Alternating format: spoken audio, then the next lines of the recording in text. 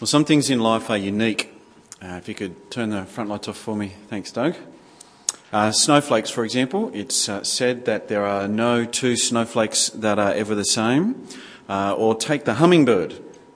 The hummingbird, I know there's lots of birds, but the hummingbird is unique in that it is the only bird that can fly backwards. It is the only bird that can fly upside down. It is the only bird that can hover. The hummingbird is unique. The hummingbird alone can do these things. We're up to Deuteronomy 5 and 6, and it is all about God being unique. That he alone is God, and there is no other. But before we look at Jesus and how he makes sense of Deuteronomy 5 and 6, as we've done every talk so far, this morning it's going to be good to do something else first, because chapter 5 and 6 of Deuteronomy have Old Testament law in them. It's got the famous Ten Commandments. And so before we look at Christ and how he makes sense of Deuteronomy 5 and 6, it's worth thinking about how Christ makes sense of the Old Testament law. And the New Testament has lots to say about it. The first thing that the New Testament says about Old Testament law is that it highlights sin. You see this in places like Romans 3, Galatians 3. Even as the Ten Commandments were just read for us by Penny, it's a brave person, isn't it, who says that they have always obeyed the Ten Commandments perfectly. For example, honour your father and your mother. We don't do it perfectly as we are, let alone if we remember back when we were teenagers or little children. The Old Testament law highlights people's sin. It shouts out, people are sinners. They cannot do what God requires of them. And so the law places people under the judgment of God.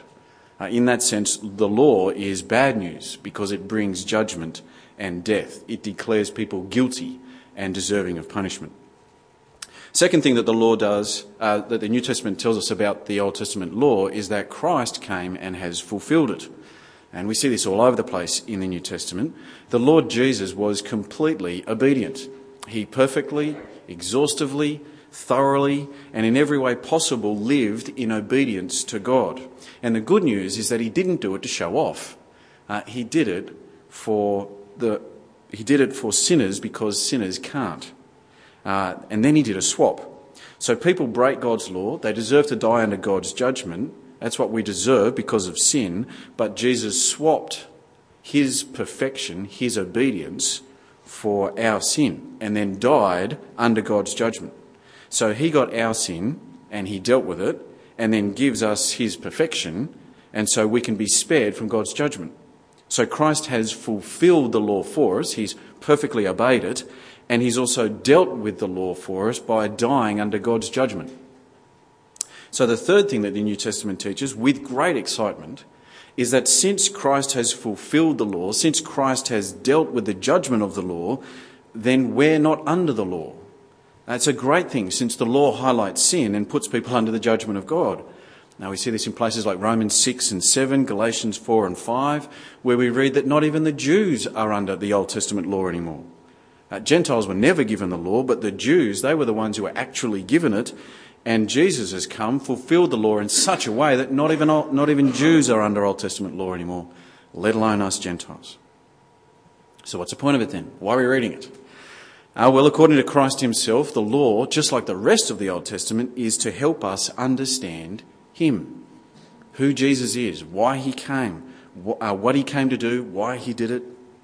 Now, it is true that the New Testament, on occasion, grabs an Old Testament law and says that we should obey it. But it always does that in the light of Jesus having already fulfilled it. So we have to be careful just lifting a law out of the Old Testament and saying we should obey it. We always need to use the New Testament as our guide, and we're going to think a little bit more about this in a couple of weeks. But it's Christ's fulfilment of the law, the fulfilment of the whole Old Testament, which is why each week we've started with Christ and how he makes sense of the bits of Deuteronomy that we're reading. And this morning, as we look at Deuteronomy 5 and 6, we're going to see that it's all about the Lord alone being God. Now, right through these chapters, I don't know if you noticed it as Penny was reading, but whenever you see the word Lord written, it's written in capital letters. And whenever you see Lord written in capital letters like that in the Old Testament, it's the personal name of God. It stands for Yahweh or I am. It's the name that God revealed himself by to Moses. And Yahweh, or I am, in Deuteronomy 5 and 6, wants it known that he alone is God. Turn with me, though, to John chapter 8. Keep a finger in Deuteronomy 5, but turn with me to John chapter 8, and we'll see that Jesus is Yahweh. Jesus is the great I am. John chapter 8, we'll pick it up in verse 54. At this part in John's Gospel, Jesus is talking to the Jews when he drops this bombshell that he is Yahweh. John chapter 8 and verse 54. Jesus is Yahweh, the great I am. 8:54. Jesus replied, "If I glorify myself, my glory means nothing. My Father, whom you claim as your God, is the one who glorifies me. Though you do not know him, I know him. If I said I did not, I'd be a liar like you, but I do know him and keep his word. Your father Abraham rejoiced at the thought of seeing my day. He saw it and was glad." "You are not yet 50 years old," the Jews said to him, "and you have seen Abraham." "I tell you the truth," Jesus answered. "Before Abraham was born, I am." At this, they picked up stones to stone him, but Jesus hid himself, slipping away from the temple grounds. The Jews wanted to kill Jesus because, according to them, he just blasphemed. He claimed to be Yahweh. He claimed to be the great I am, which of course is blasphemous, unless it's true, which it is. Jesus is God. He is Yahweh, the great I am in the flesh. And so as we look at Deuteronomy 5 and 6, all about Yahweh alone being God, we know that what we're reading is actually teaching us of Christ being God.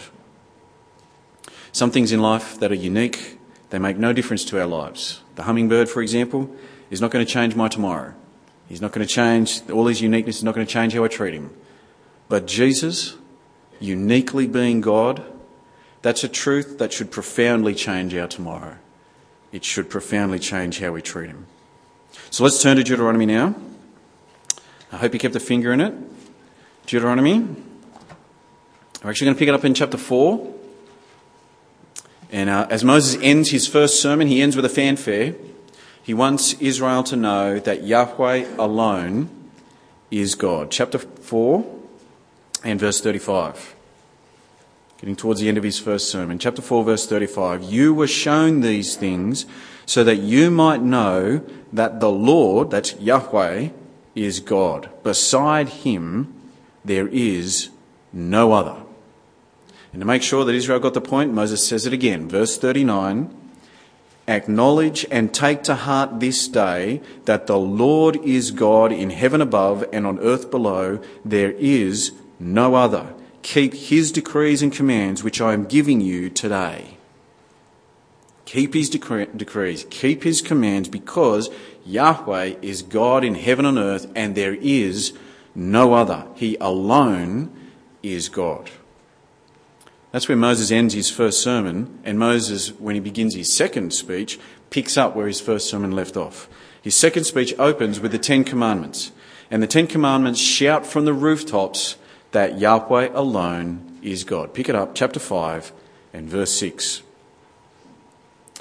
"I am the Lord your God, who brought you out of Egypt, out of the land of slavery. You shall have no other gods before me." Yahweh was their God. He was the one who had brought them out of slavery in Egypt. He had brought them to himself. The 10 Commandments, they didn't make Israel God's people. They were already God's people. God had already loved them. Yahweh had already brought them out of slavery in Egypt, brought them to himself, made them his people. And as his people, what they needed to know, most of all, commandment number 1, Israel, is, verse 7, "You shall have no other gods before me." Israel was to give Yahweh their absolute, total allegiance because he alone is God. No point worshipping other so-called gods. They don't exist. Same point drilled home in the second commandment, verse 8. You shall not make for yourself an idol in the form of anything in heaven above or on the earth beneath or in the waters below. You shall not bow down to them or worship them. For I, the Lord your God, am a jealous God, punishing the children for the sin of the fathers to the 3rd and 4th generation of those who hate me, but showing love to 1,000 generations of those who love me and keep my commandments. Yahweh alone is God. So no idols, no bowing down to them, no worshipping them. And the rest of the 10 Commandments flow out of this bedrock truth that Yahweh alone is God. The 10 Commandments is God commanding Israel on what to do, and telling Israel what to do is his right, because he alone is God. And he's the one who personally came and saved them out of Egypt. He's good and generous, and so we'd expect his laws to be good and generous, which they are. Honour your father and mother, do not steal, no murder, don't commit adultery. They're good laws, and we're going to think more about the character of God's law in a couple of weeks. But for now, the 10 Commandments, they either shout out that Yahweh alone is God, or they flow directly out of Yahweh alone being God. He has the right to tell them what to do. And as we move on into chapter 6, it's this same theme being drilled home. Moses really wants them to get this. Chapter 6, go across there, verse 3. Chapter 6, verse 3. Hear, O Israel, and be careful to obey, so that it may go well with you and that you may increase greatly in a land flowing with milk and honey, just as the Lord, the God of your forefathers, promised you. Hear, O Israel, the Lord our God, the Lord is one. You can hear Moses pleading with Israel here, can't you? He's telling them, be careful. Obey all the commands of the Lord. Obey all his decrees. Obey the Lord your God, because the Lord your God is one. He's unique. There are no other gods beside him. There is only one. And so do what he says. Obey him. Keep his commands. And from John chapter 8, we know that this God is the Lord Jesus Christ. He is Yahweh, the great I am. As we watch God in action in the Old Testament, that's Jesus in action before he became human. It's the Lord Jesus who made the heavens and the earth. It's Christ who parted the Red Sea, sent the plagues on Egypt. There is all of the action of God in the Old Testament. It's Jesus. He says, I am. He is Yahweh in the flesh. And so it's no surprise, is it, that when we open to the Gospels and we see Jesus in action, he tells nature what to do. He stands up in the middle of a violent storm, tells it to be quiet, and it is. Because he's God. He's been telling creation what to do ever since he made it. And as he walked around Palestine, he raised the dead, brought Lazarus out of the tomb after 4 days, raised Jairus' daughter, the widow from Nain. He raised her son from the dead. And it's no surprise, because Christ is the author of life. He created life. When we think of Jesus, we need to be careful that we don't domesticate him. He's not our fishing buddy. He's not our butler, that we demand things from him and that he should get us things when we want them and how we want them. He's not at our beck and call. We don't have the right to tell him what to do. He's God. We're not. So when we disagree with him, when we don't like what he says in his word, when we don't like how he's panning our life out, we need to remember who we're disagreeing with. We need to tread carefully with the Lord Jesus. He's God. There's only ever one reigning king or queen of England, and whoever it is has a throne in the House of Lords. Here's a picture of it. I might even want to kill all the lights for this one. The picture's not that great. Thanks, Doug. It turns out the people in that first picture, that's as close as they'll ever get to that throne, because it turns out, not very surprisingly, that only the monarch can sit on this throne. It's the throne of the reigning king or queen of England. This is their chair. It's their throne, and no one else may sit on it because they alone are the king or queen of England.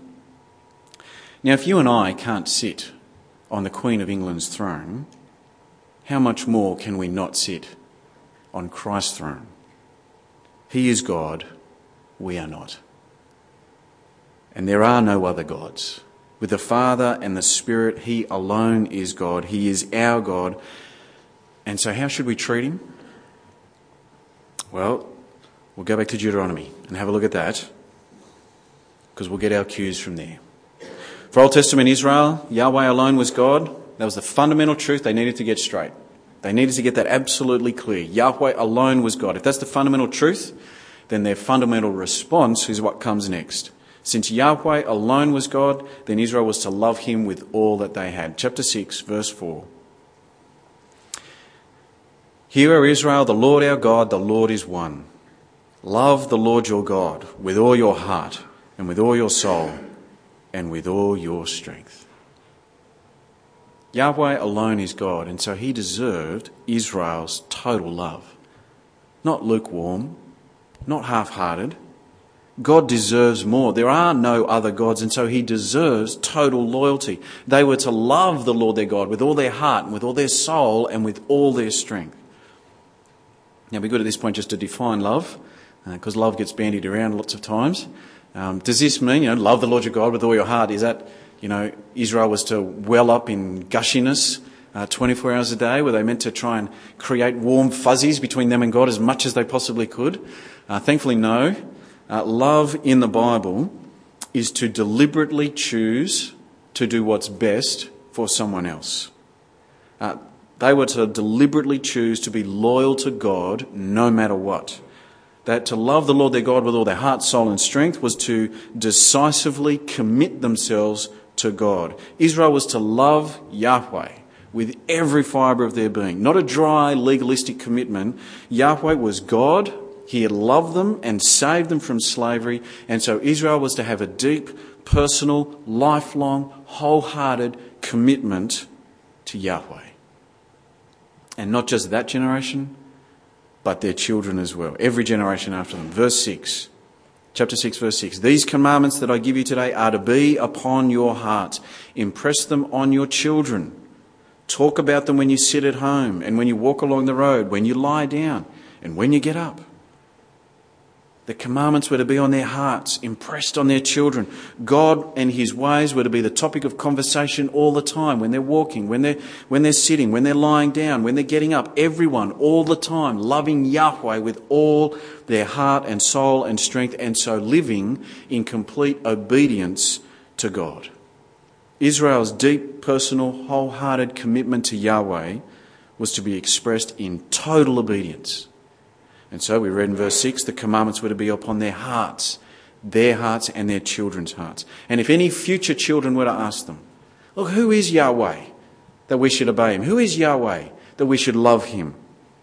Well, they were to tell those children, it was because Yahweh loved us first. So chapter 6, verse 20. Chapter 6, verse 20. In the future, when your son asks you, what's the meaning of the stipulations, decrees and laws the Lord our God has commanded you? Tell him, we were slaves of Pharaoh in Egypt. But the Lord brought us out of Egypt with a mighty hand. Before our eyes, the Lord sent miraculous signs and wonders, great and terrible, upon Egypt and Pharaoh and his whole household. But he brought us out from there to bring us in and give us the land that he promised on oath to our forefathers. Who is Yahweh that Israel was to obey him? He was the one who'd been faithful to his promises. In power, he had rescued the Israelites out of slavery in Egypt. Yahweh alone was God, and so we love him deeply, they were to tell their children, with all that we have, in complete obedience. And that makes sense, doesn't it?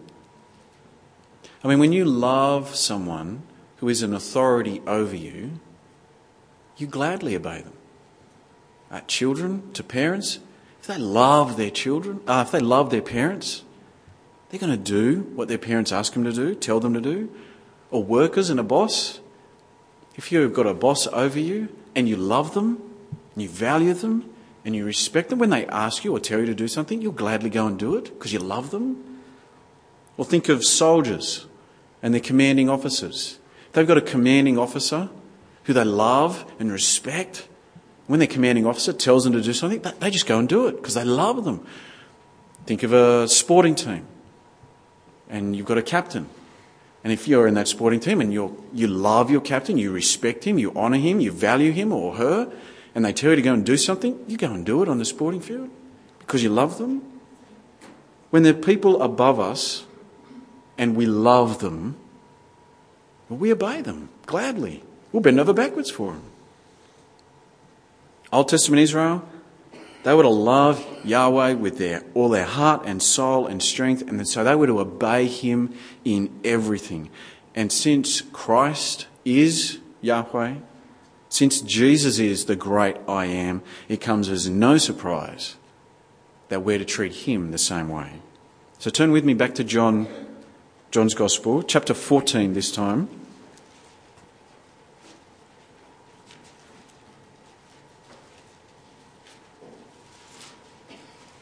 And pick it up in verse 15. So John 14, verse 15.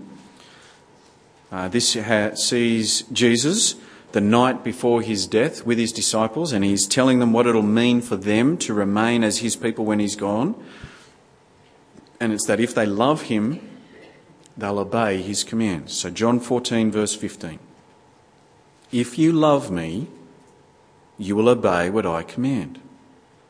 It's pretty simple and to the point, isn't it? If you love him, you'll obey him. It's the same again, verse 21. Go down to verse 21. Whoever has my commands and obeys them, he is the one who loves me. He who loves me will be loved by my Father, and I too will love him and show myself to him. Now it's fleshed out a little bit here.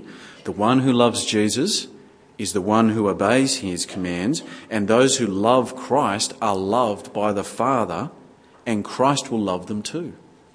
So this is two-way love. It's two-way deep personal commitment. It is God the Father and God the Son loving us and us loving him. Similar again, down in verse 23. Jesus replied, if anyone loves me, verse 23, if anyone loves me, he will obey my teaching. My Father will love him, and we will come to him and make our home with him. And that's beautiful, isn't it? God the Father's love for us and making his home with us, along with the Lord Jesus and his love for us, and so we love Christ and obey his commands. Now, in a couple of weeks, we're going to think a little bit about what our obedience to him is going to look like in detail. But spilling out of Deuteronomy 5 and 6 and here in John 14, I want us to think about our obedience to Christ flowing out of our love for him. God has loved us. The Father sent the Son to die for us. They've made their home with us by their Spirit. He first loved us, and so we love him. God the Father, God the Son, God the Holy Spirit. God alone is God. Jesus Christ is the great I am. And we obey him because we love him. Do you? Do you have a deep, personal, abiding commitment to Christ? That come what may, your absolute and total allegiance is to the Lord Jesus. That you love him with all your heart, with all your soul, and with all your strength. If you're like me and you get a bit stale in your love for the Lord Jesus and in your commitment to him, the remedy is to remember that Christ is God Almighty. And that this God became man, took on flesh to love us in crucifixion. That this one who had glory before the creation of the world was willing to be humiliated for our sakes in death on a cross. That he wrote our names, God Almighty wrote our names in the book of life with his own blood. And if we believe this, if we get this, if we understand this, then we will love him with every fibre of our being. He has not left us. He remains with us. We are in Christ. We are loved by him. And so we love him. We want to be the people, don't we?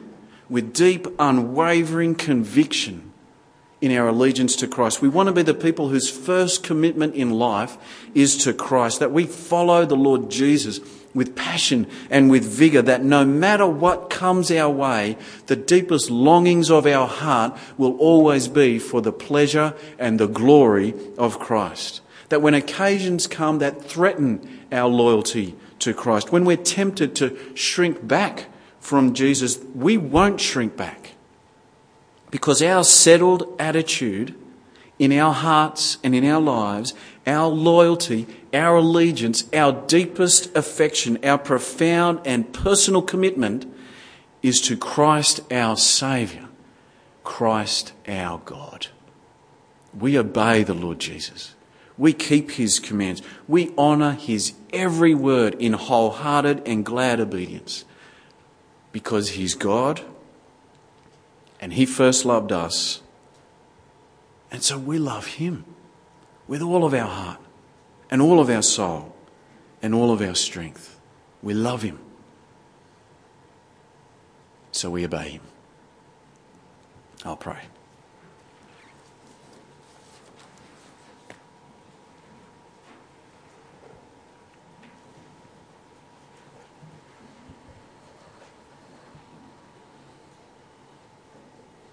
Heavenly Father, thank you that you sent your Son, God the Son, to take on flesh, that he would die for us in our place, that we might become your people, that he has rescued us from the slavery to sin and death and judgment, that we might be free to belong to you.